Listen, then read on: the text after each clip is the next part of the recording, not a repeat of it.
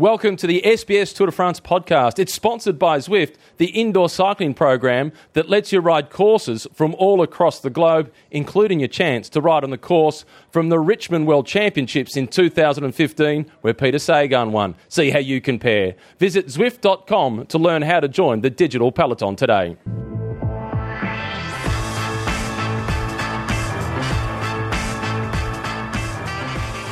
Welcome to the Zwift Tour de France podcast, episode 18, and it's a race day, and I'm joined by Dave McKenzie, something very special. We said it in Facebook Live. Hi, Dave. Hello. Wow, 18th episode. Whew, no wonder I feel tired.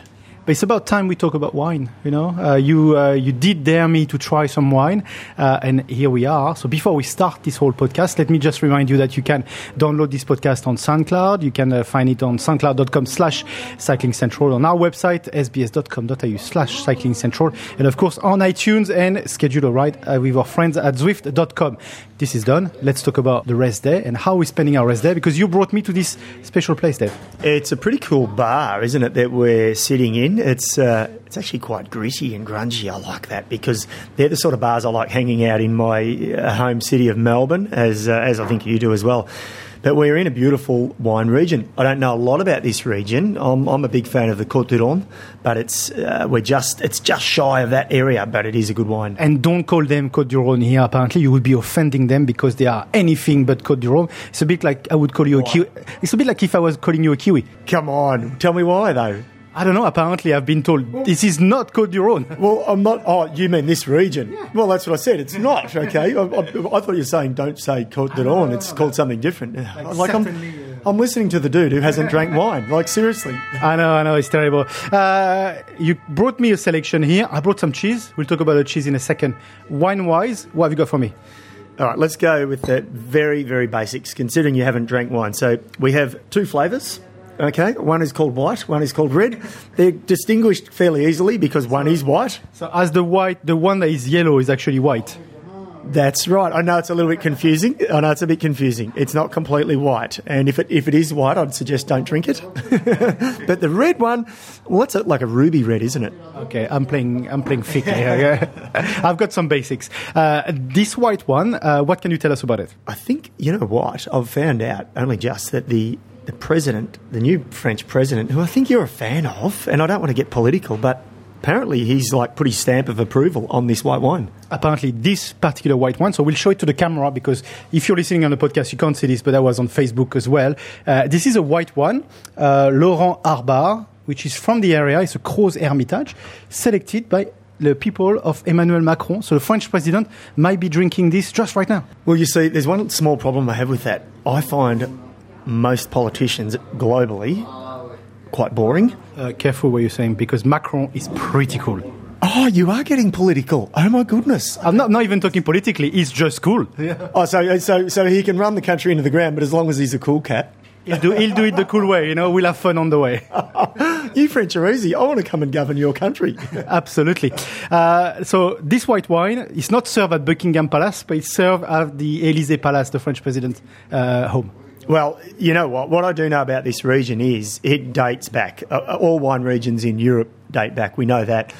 But in its modern appellation, 1937, it was formed. So, and what else I do know, because I spent some time living in Switzerland, we're in a valley and the hills slope. So it's the lighter style. So we've got the Syrah grape, and there's a couple of others that it's not that. Don't expect that Shiraz style type that we get back in Australia, or Cabernet or the heavy red grapes, you know. It's that lighter stuff, Pinot Noir, stuff like that. So it is a beautiful region, though, isn't it? While you were talking, I've been sipping my way. So let's go first. Yeah, cheers. Cheers. I've been sipping my way through.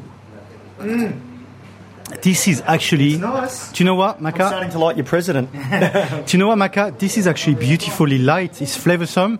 I can be convinced on this. Really? Well, you better send a case home then, because I don't think they'll sell this. Well, maybe they will in Australia. I don't know. It's they say it's bio, so it's a green organic wine. That's good. That's what you want. And you know what? I'm a massive fan of European wines, and for the people who think I'm being a snob, I will say it's only in the last 5 or 6 years that I've turned off Australian wine. I don't want to say that, but I'm saying it. because I think there's a more natural process with the European wines, and they are beautiful, and you wake up with your head just slightly fresher the next morning. Do you know what? It's delicious. It's really fruity. I don't even want to... we're going to have to, but I don't even want to go to the red wine. We'll do it in a second. You go in the right order, I'll tell you that much. Yeah. Always go the lighter ones first. So if you're drinking red, you've got to go the lighter reds first and then build up. So and vice versa. If you've got whites and reds, always start on the white. Okay, we're learning a lot about wine here. That's good. It's quite funny, an Australian guy teaching a French guy wine. It's I know, it's unfathomable, isn't it? It's crazy. We're messing with people's mind here. I know. I think all of our listeners, we've already had a few comments saying, the Frenchie who doesn't drink wine, how funny. That's becoming a trademark for me, so I can't start liking wines because that's my trademark. Well, all I'm saying to the listeners, imagine the dinners I've had in the last 18 nights. He doesn't drink wine. So imagine, I'm making up for your shortfall as well. So I'll wake up a bit average. We got a good week ahead of us. Let's move to the red. So we are talking again a Crozes Hermitage. We are again the same description. This is not Côte du Rhône. Let's have a look at this red. Should I be looking at something special in the color? It looks very dark to me. It is dark. Yeah, I'm interested in how it tastes. Let's go. Cheers. It's good. Oh, it's smooth. It's smooth. Yeah, it's like velvet. Now, I know you said the people here do not want to be known as Côte du Rhône. Say it fast. Côte du Rhône. It's similar. No, you know what it is? It's got that beautiful velvety, smooth taste, and it goes down really smoothly. That's lovely. Are we going to be able to talk about the stage after this? I was just going to say, what are we doing? Are we on the Tour de France, or are we like a French and Australian travelling around France giving food stories? People at SBS, if you check out, maybe if Gabriel Gatte is a bit tired, we can do something. Yeah, well, Gabriel, he'll be getting jealous, I think. I think he would. So this is actually, you having some success here. Yeah, look, it's very hard to get a bad red in anywhere in Europe when you are in the region. And I know it's the same anywhere you go, but what's important is always drink in the region that you're in. Always drink the wine in the region that you're in. Don't drink a wine from somewhere else, because they know what to give you. In any bar, cafe, restaurant, they know which one to sell you, and they're not going to sell you the most expensive one either. Yeah, absolutely. Let's move on to the cheese, because in the little live stuff we've done the other day on TV, I said I was killing it in cheese. So basically, I'm going to show it to the camera again. Yes, we've been nipping at it a little bit. We have already. It's nice. Well, you can now tell all so, about cheese. I don't know much, but this is a fresh goat cheese, which is apparently basically made about 300 meters from where we are, just from the corner. How fresh is this? Oh, lovely. Look at this. I'm going to try it now. I don't know if I can talk anymore. It is yummy. It is very yummy. And, yep, you have been killing the cheese, but you've nailed this one. Wow. You don't even need bread. I know. Goat's cheese, you like to mix it with something sometimes, but wow, that is good. That is very good. That is proper flavour. What we're going to do then, we're going to carry on drinking our little wine, and then we're going to play a pre-recorded interview I had with Paul Sherwin. Paul Sherwin, a man you like deeply. Oh, absolutely. Paul Sherwin is a star. He's, I think he's underrated too, because of, I didn't want to mention his other sidekick, but I will. But he's underrated because he works with another legend, Phil Liggett. We all know that.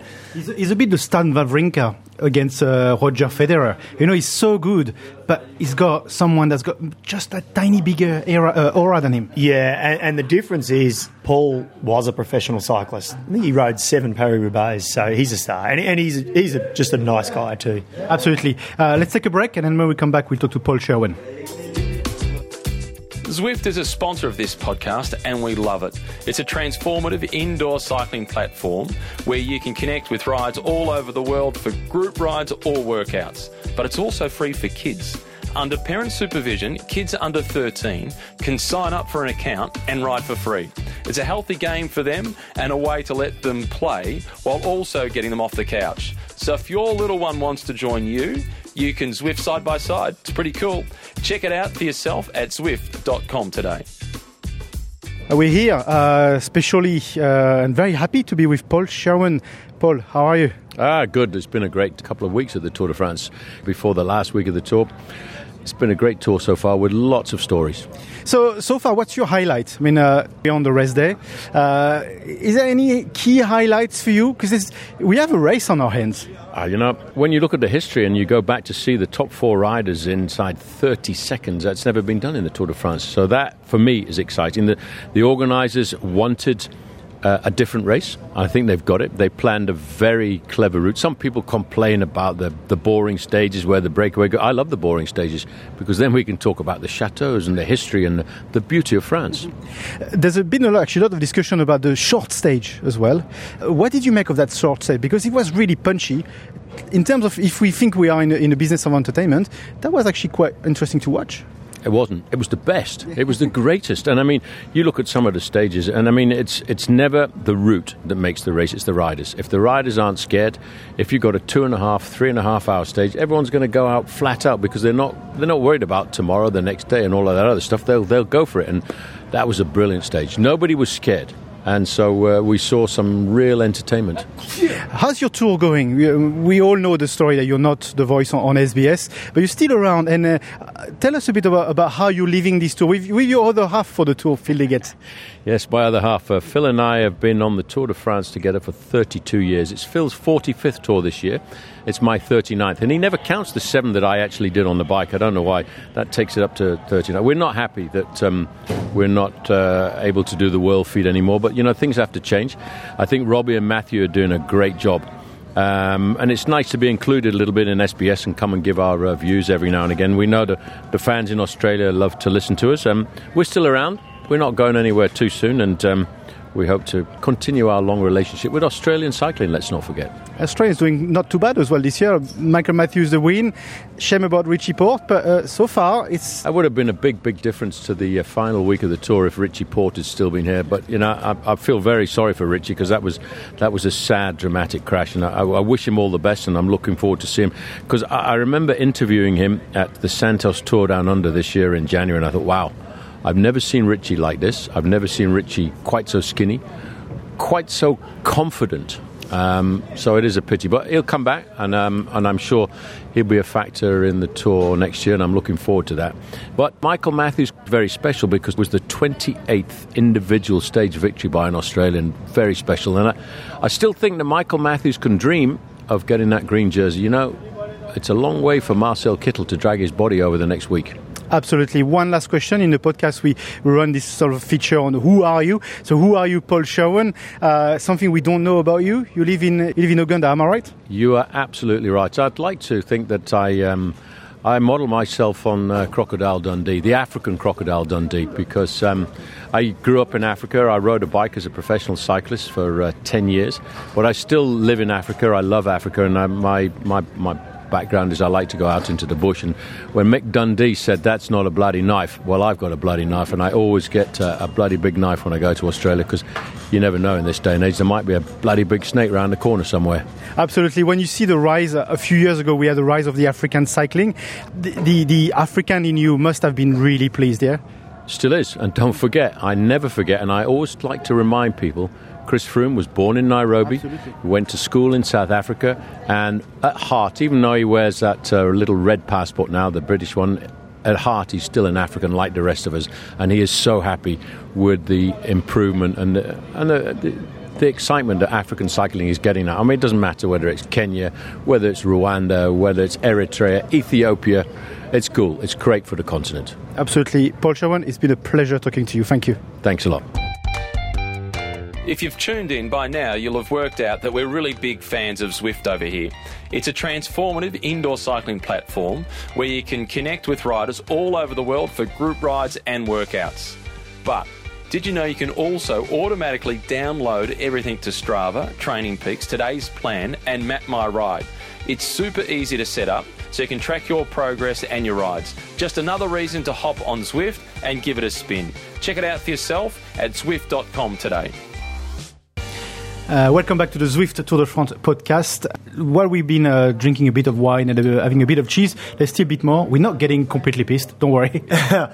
No, not yet anyway. I am a little bit, because I don't drink wine normally, so my ears are a little bit red. I've just noticed that. Oh, my goodness. Let's talk about. So first of all, let's talk about Paul Sherwen. What a lovely guy. Lives in Africa. He loves his cycling. He does. He lives and breathes it, and it's amazing. I think he's the type of guy that when he's not at cycling though, he has another life that goes on, and that's important for anyone in those sort of jobs, and even for us. You live and breathe it when you're working in it. But gee, it's so consuming as well, and but no, he's got the right balance, and I don't think he takes himself too seriously either. He's just like I said, he's a down to earth guy. I did a French interview with him, and he gave me the best Marseillan accent I ever heard from a British guy. Really?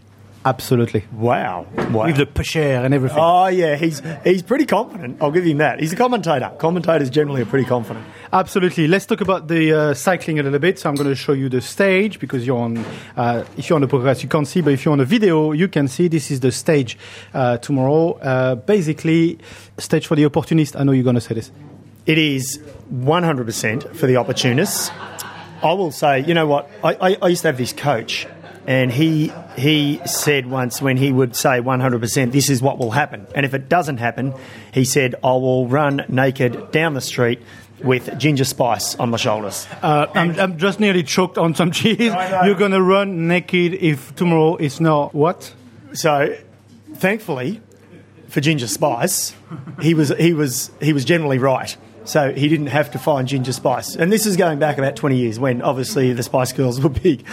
Now, I'm not going to say I'll do that, but I will run naked down the Champs-Élysées if a breakaway does not win this stage, because it is totally set up for the breakaway to win of all of the stages. They start at 600 metres, they climb up. So they start where we left it last time. So because sometimes the start is different from the finish, but this time they start from Le Puy-en-Velay. This is exactly where we left them last time. Yeah, absolutely. And so they're at 600 metres when they start altitude. They climb up on a almost 5 kilometre climb. It's only a category 3. It's pretty much at the beginning. It plateaus at category 4, and then they effectively descend down almost to sea level. Not quite, but effectively. They go down to the flatlands, and where it ends, it's completely set up for the breakaway to succeed. So for guys like Michael Matthews, it can work for him, but he really needs to make that break at the start of the day. So you're telling me that whoever basically goes on the attack pretty much from kilometre 0 or kilometre 1, so someone like Vauclair, for example, if he goes through, an opportunity, where do you see the breakaway taking the lead straight away from the beginning? Yeah, that's interesting. I think it because guys are running out of time. Teams are running out of time. Teams like Dimension Data, they haven't won a stage. They lost their main man, Mark Cavendish. They've had other opportunities. They've come close. Do you think they're under pressure to win? Of course they are. There's a little bit of pressure. There's always pressure. And Dimension Data would have come here to win. And their team manager, he understands. He's an ex-professional. But Dimension Data, the sponsor, they want results. Absolutely. What about BMC? Same sort of pressure or not? No, I don't think so. But I think they're let off the hook because of Richie Port. They put all their eggs into that. Yes, they want Greg Van Avermaet to win. He didn't win when Michael Matthews, completely got the better of him the other day, a couple of days ago, into Rodez. But that's okay. They're not saying, well, Greg, now you've got to win. If you don't win, it's a failure. They've got an excuse. Dimension Data haven't really got an excuse. They need to deliver. So, Dimension Data, do you think Cummins can do it? Because he's been trying, and it's very opportunistic. Are you pinpointing someone like Cummins on this stage? Yes, he's one of them. I'll tell you what, just on Cummins for a second. The 2 stages he's won in the Tour de France, he sits on the back of the peloton. Now, I'm generalising. If he was here, he'd debate that. But he sits on the back a lot of the bunches. When he's racing, he's off the front. He's not at the front of the peloton. He's off the front. So he's an amazing rider who can read a race. And he decides, stage 16, that's the one I want to win. Bang. He's the British champion and a British time trial champion as well, isn't it? I don't know. Your knowledge is better than mine. I think you're right. I think he's wearing the jersey. You know what? I did not focus on the national titles this year. They're all a week before. The European ones, they were all a week before the Tour de France. I switched off completely. But just on him, though, I think he needs to deliver. He needs to. Because if he doesn't deliver and he's sat on the back for 2 out of the 3 weeks, it's not a big team player, is it? If you win, he's delivered, happy days. Yeah. Because with Cav gone, he's kind of the secondary leader. Does he have to carry that flag? Do you think is that an opportunity for him maybe to show other teams that he can be the leader of a team? You know what? I'd put him on level pegging, though, with Edvald Boss and Hagen. He's been fantastic, hasn't he, in the stage sprints. I don't think anyone expected Edvald to get that close to Marcel Kittel. What was it, a pixel on the stage to Nuit Saint-Georges. So he's been good. He's been exceptional. So I think he actually needs to step up, Steve Cummings. I think that's I'm being critical because he's won 2 stages of the Tour de France, but they bring him here for that, so he needs to do it. Yeah, but you're as good as your last stage. Yeah, absolutely. You are only as good as your last performance, so they expect them. And when they're paying the dollars, you're not here to ride around France, do a lap and enjoy the sun. You're here to race. Unlike us. Unlike us, we're here to cover it and talk about it, which is good. It's easier. Well, it's not easier. No, it's hard. I'm learning a lot. So Cummins, maybe. Matthews, difficult. Anybody else? Vauquelin, you mentioned. It's those type of riders. Who I like? Dylan Van Baal, Cannondale Drapac. People are probably saying, who is this guy? Twice top 10 in the Ronde van Vlaanderen and Tour of Flanders the last 2 years. He's been in breakaways. He impressed me a lot at the Dauphiné this year, just prior to the Tour de France.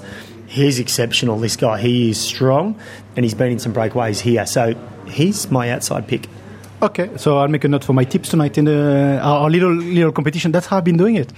That's insider trading, You haven't noticed. This is how I'm picking my tips. I expect a case of this stuff on my doorstep when I arrive back in Melbourne. If I win and if you run naked down the Champs-Élysées? Well, it's summer, so it won't be too chilly. It depends on what time of the day I have to run down the Champs-Élysées. Absolutely. It's been lovely to have you. Nearly finished 2 glasses of wine, which is a lot for me, I'm telling you. I'm half pissed, to be honest. Afternoon siesta. I'm on. Thank you, Dave. No worries, thank you. And this is it for us for the Zwift Tour de France podcast. You can tune in on SoundCloud, soundcloud.com/Cycling Central. And you can also find us on our website, sbs.com.au/Cycling Central. And you can see I'm slurring my words. And you can also schedule a ride on Zwift.com. Next podcast will be available tomorrow morning. Goodbye. Have a great day. À demain.